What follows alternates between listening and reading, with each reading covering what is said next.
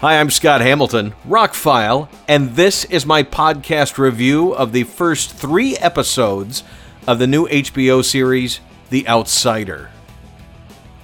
I'm a Stephen King fan from the beginning. My mom was a member of a hardback book club, and from the earliest ones like The Shining and Carrie and Cujo and Salem's Lot, Christine, read all those books before they decided to make movies out of them.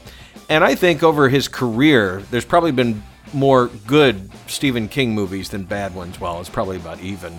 But take an author like Dean Koontz. Pretty much all of his movies haven't turned out very well, except for 1 or 2.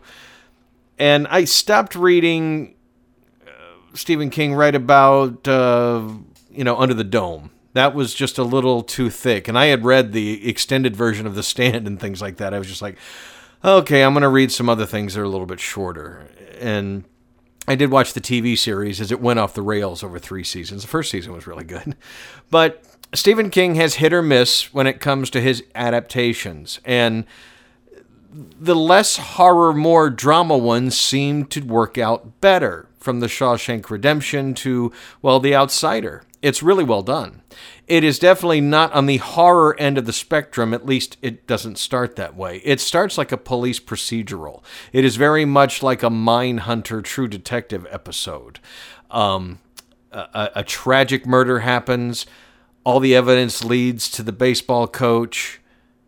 Then there's evidence that he couldn't have done it, and both all the evidence looks good.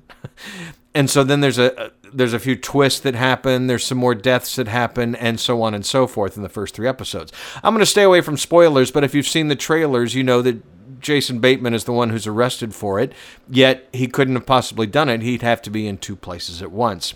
Ben Mendelsohn stars in it, and he's one of my favorite current actors. He can play a sniveling bad guy, he can play a straight-up good guy, and everything in between. He's been in Star Wars, Marvel, and Shakespeare. The guy has done just about everything.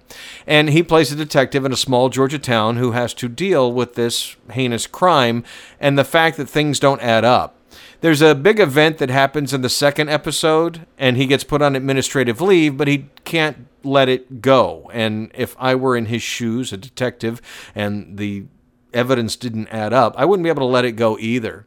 There's some other good stars in it. Bill Camp, Julianne Nicholson, Mare Winningham, Patty Constantine.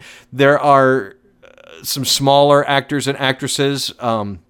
I don't want to get into one of the surprise guest stars because she's Academy Award nominated and a really good actress, and it's a really great character that almost makes the show.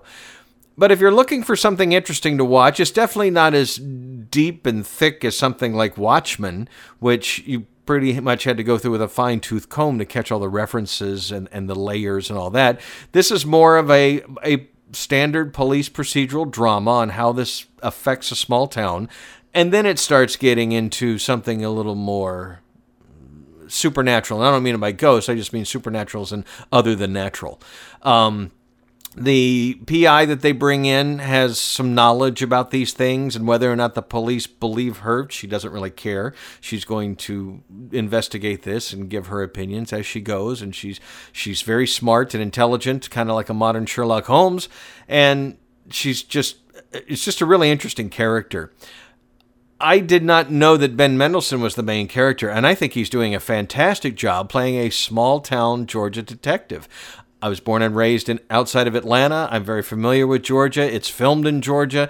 Funny that when I was growing up and a movie or a television show took place in a town, the only thing that gave it away is the license plates were never right. They were almost always California license plates.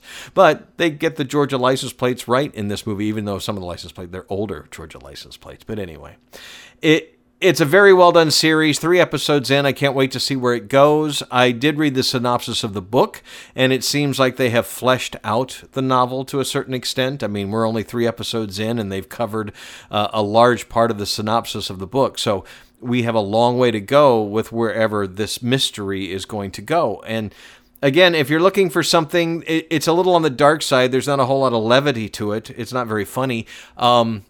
Richard Price developed this and has written it. He is an award-winning author. He wrote books like Clockers. He worked on movies like The Color of Money, and he worked on the TV show The Wire, which this very much is kind of like The Wire. It's very almost docudrama style of police investigation with no BS and just, the facts and how it's affecting people. It really does feel like a police procedural and kind of eases you into the other stuff that may or may not be going on. So far I'm thrilled with it. HBO has again done another great series worth watching. I can't wait for Westworld in a couple of months, but that's something on a deeper and higher level.